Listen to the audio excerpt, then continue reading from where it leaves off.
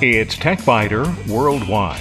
I'm Bill Blinn with an hour's worth of technology news in about 20 minutes. That's because we leave out the sports, most of the jingles, the weather, and the commercials.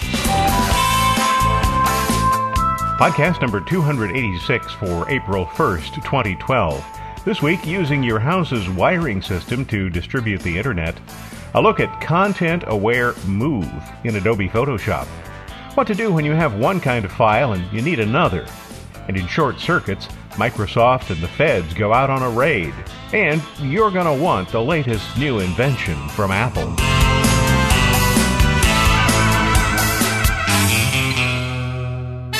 As handy as Wi-Fi systems are, they're not always the right choice for use at home. Maybe the Wi-Fi signal isn't sufficient in some parts of the house, or maybe you just have a device that can't maintain a Wi-Fi connection. This is a problem that I encountered at home, and after trying several Wi-Fi solutions, I decided to install a Powerline network adapter. Problem solved. In this case, the signal strength was sufficient, but neither of two Wi-Fi adapters that I installed on a desktop computer could reliably acquire or hold a connection.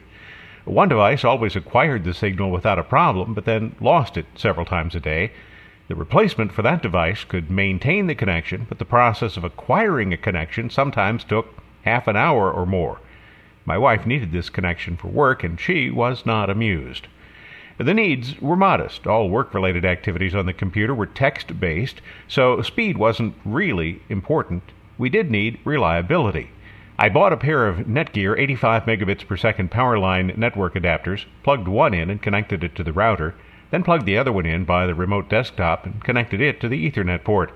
The computer saw the network connection, and that's the end of the story. Now true, it's only an 85 megabits per second connection, but that's far more than sufficient for the need.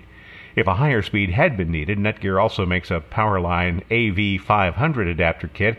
It promises up to 500 megabits per second. Weasel words in the description there, up to, are Netgear's way of admitting that distance and line noise can adversely affect data speed.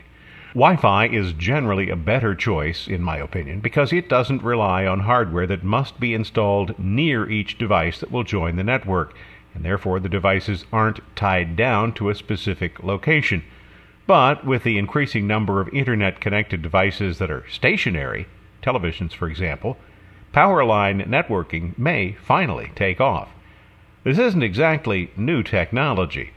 It was around last century, and I recall visiting an off-site exhibit at PC Expo in New York City that previewed a dozen or more internet-connected devices, such as radios, picture frames, and even refrigerators. The dot-com implosion and other limitations may have delayed the introduction of these devices, but now, nearly 15 years later, the reality is emerging. When you're setting up a home network, you have three choices. Run multiple Cat5 or Cat6 wires from some central switching location, maybe in your basement, to each and every room. Now, this is a great solution if you're building a new house. Otherwise, it's probably a non-starter. So that leaves Wi-Fi, which works for most people, and Powerline networking, the choice that most people actually overlook. Powerline networking is often easier to set up than Wi-Fi. Literally, the user needs only to plug the devices in and start using them. Setting up Powerline networking doesn't change the way your outlets work. You still plug things into them for power just as you always have. But now, data signals also travel on the wires that run through the house. You'll need at least two adapters, of course, one located near your router and the other adjacent to whichever device you want to connect to the network. Adding more devices requires only the addition of one new adapter near the new device, and the adapters don't have to be the same brand or have the same performance specifications. Basic adapters, such as the ones I'm using, cost about $60 for a pair. They come with Ethernet cables. Faster adapters will double or triple the price. The most common mistake that people make when installing a Powerline adapter is to plug the adapter into a surge protector, thinking they're protecting it. Well, they are, but unless the surge suppressor has been designed to accommodate Powerline networking, and most of those have not, then it won't work. Powerline adapters face challenges that other devices don't need to be concerned with. Data needs to be converted to a signal that can be transmitted on copper wires, of course, but the carrier signal, in this case the power company's 60 Hz 110 volt power, is, well, it's a less than perfect sine wave, and the sine wave can be distorted by line noise, spikes, surges, and brownouts. The designers needed to account for all of those problems, and generally, they've done a pretty good job.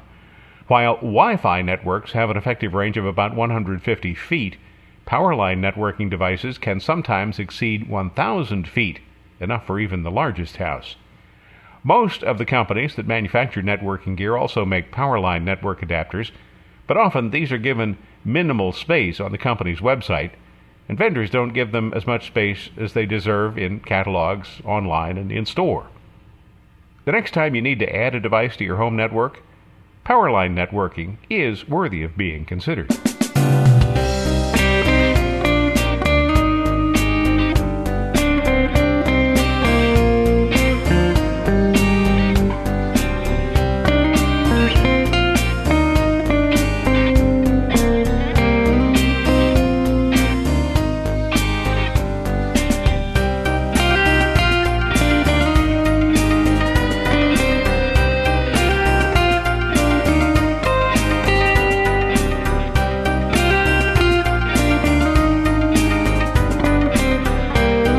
Over the past few versions of Photoshop, Adobe has added several new content-aware features.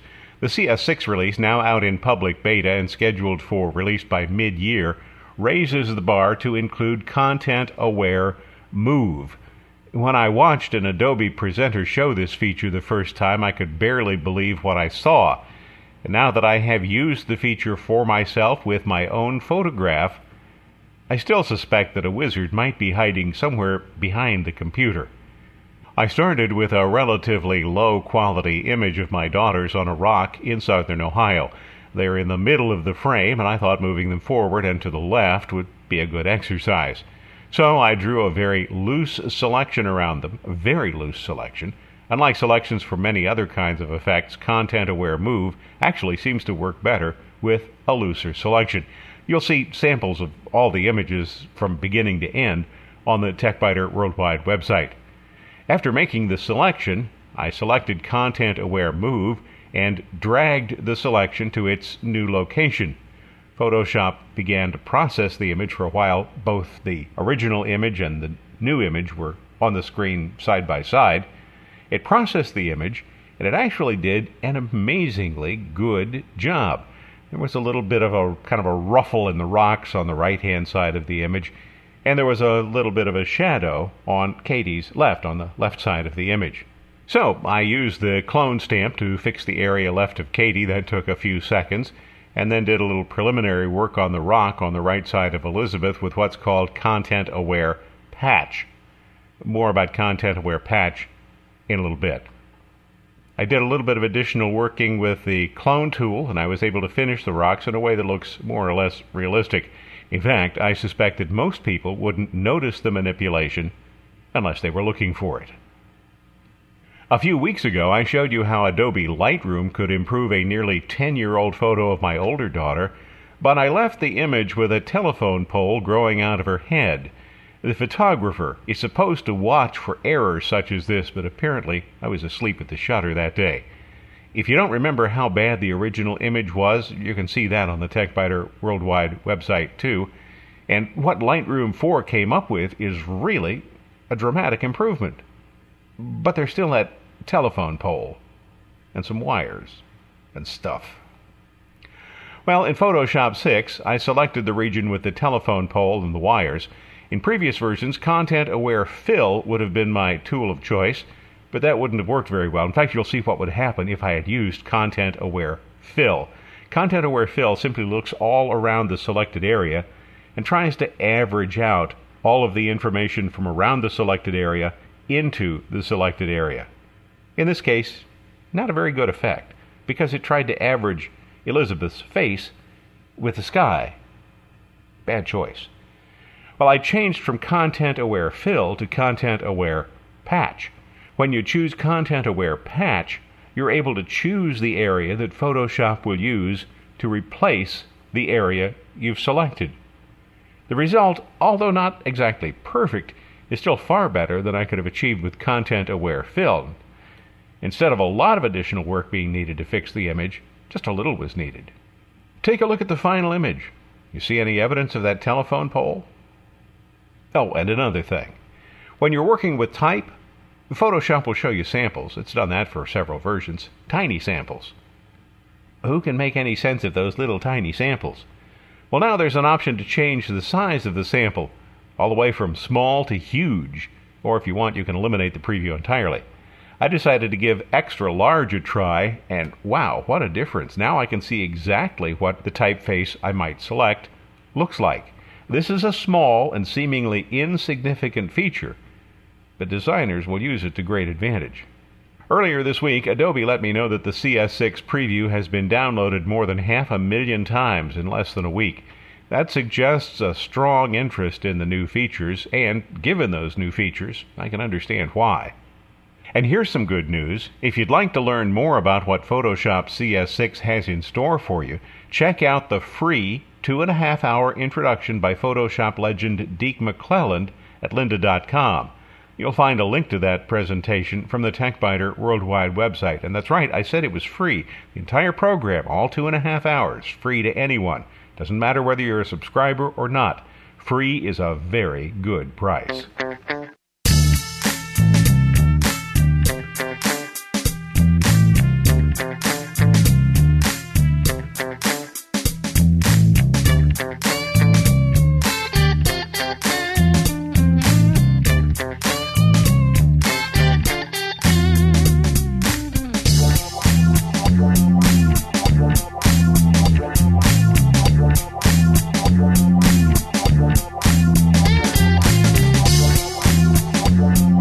You may have noticed this already. There is no shortage of file formats.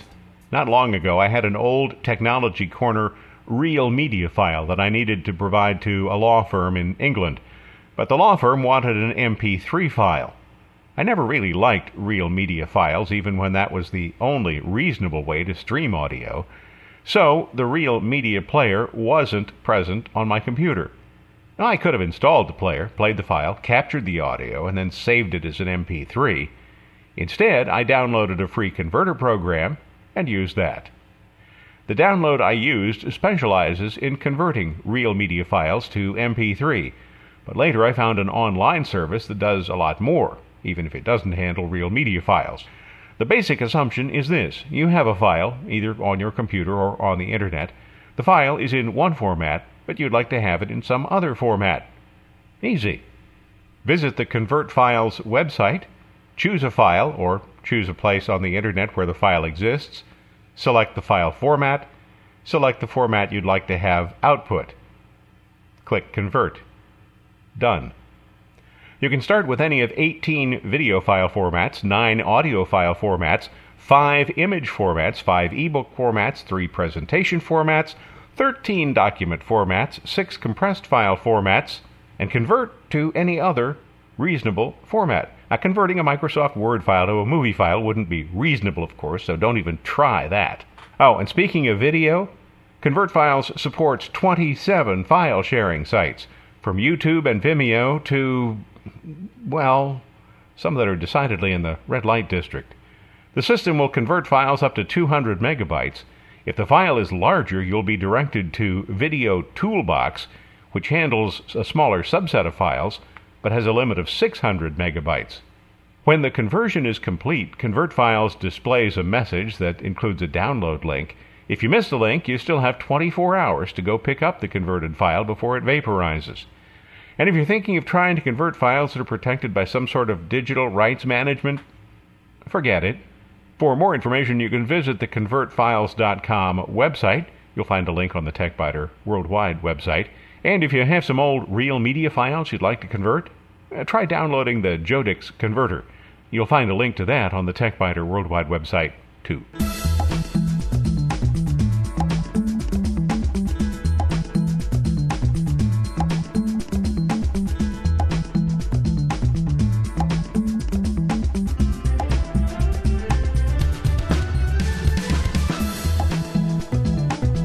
In short circuits, when U.S. Marshals raided office buildings in Pennsylvania and Illinois last week, they were accompanied by technicians from Microsoft.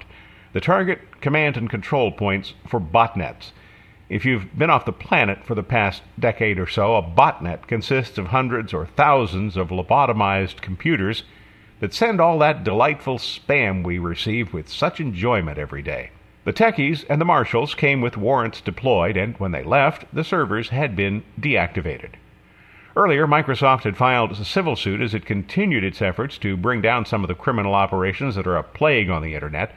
Although Apple and to a lesser extent Linux operating systems have taken some market share from Microsoft, Microsoft is still the clear leader when it comes to desktop computing, so it has the biggest footprint to protect. Clearly, law enforcement seems to be outgunned when it comes to cybercrime, and a former federal prosecutor, Richard Boscovich, who now works for Microsoft, is credited with putting together the operation that combined the company's technological knowledge with the Fed's law enforcement capabilities. This isn't the first Microsoft foray into thwarting crime. Court orders obtained by Microsoft previously brought down other botnets. Boscovich compares Microsoft's actions to a basic neighborhood watch program. The crooks will rebuild, of course, but maybe the combined efforts to shut them down will eventually pay off.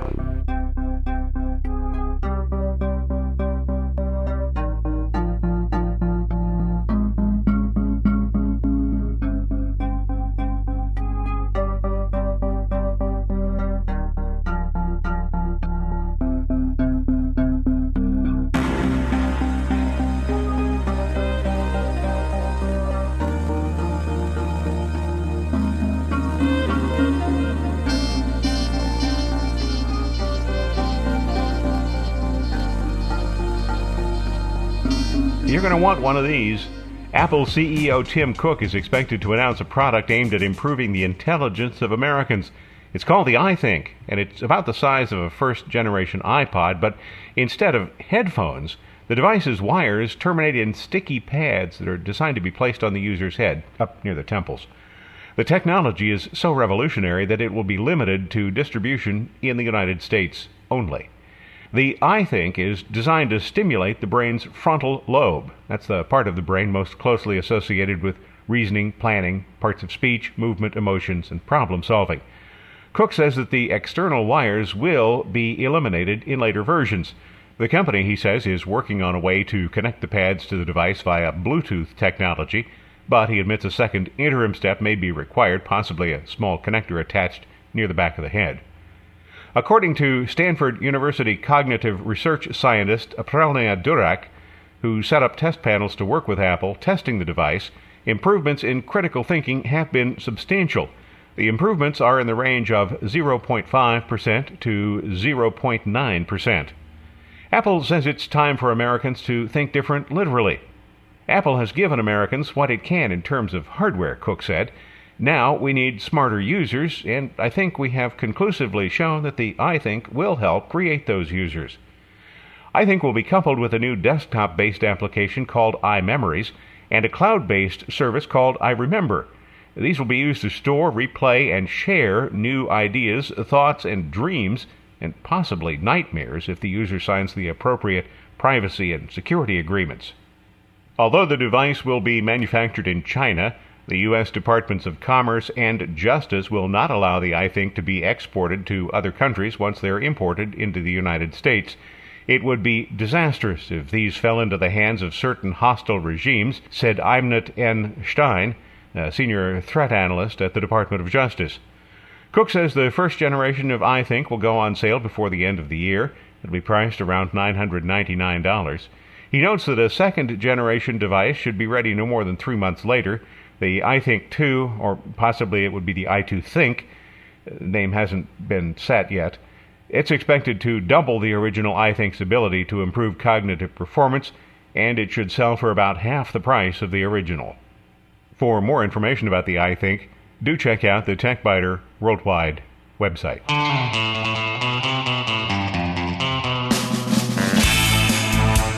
Thanks for listening to TechBiter Worldwide, the weekly podcast with an hour's worth of technology news in about 20 minutes. All music on TechBiter Worldwide is licensed under the Creative Commons and information about performers is on the website www.techbiter.com. I'm Bill Blinn, and if you'd like, you can also send me a message from the website. Thanks for listening.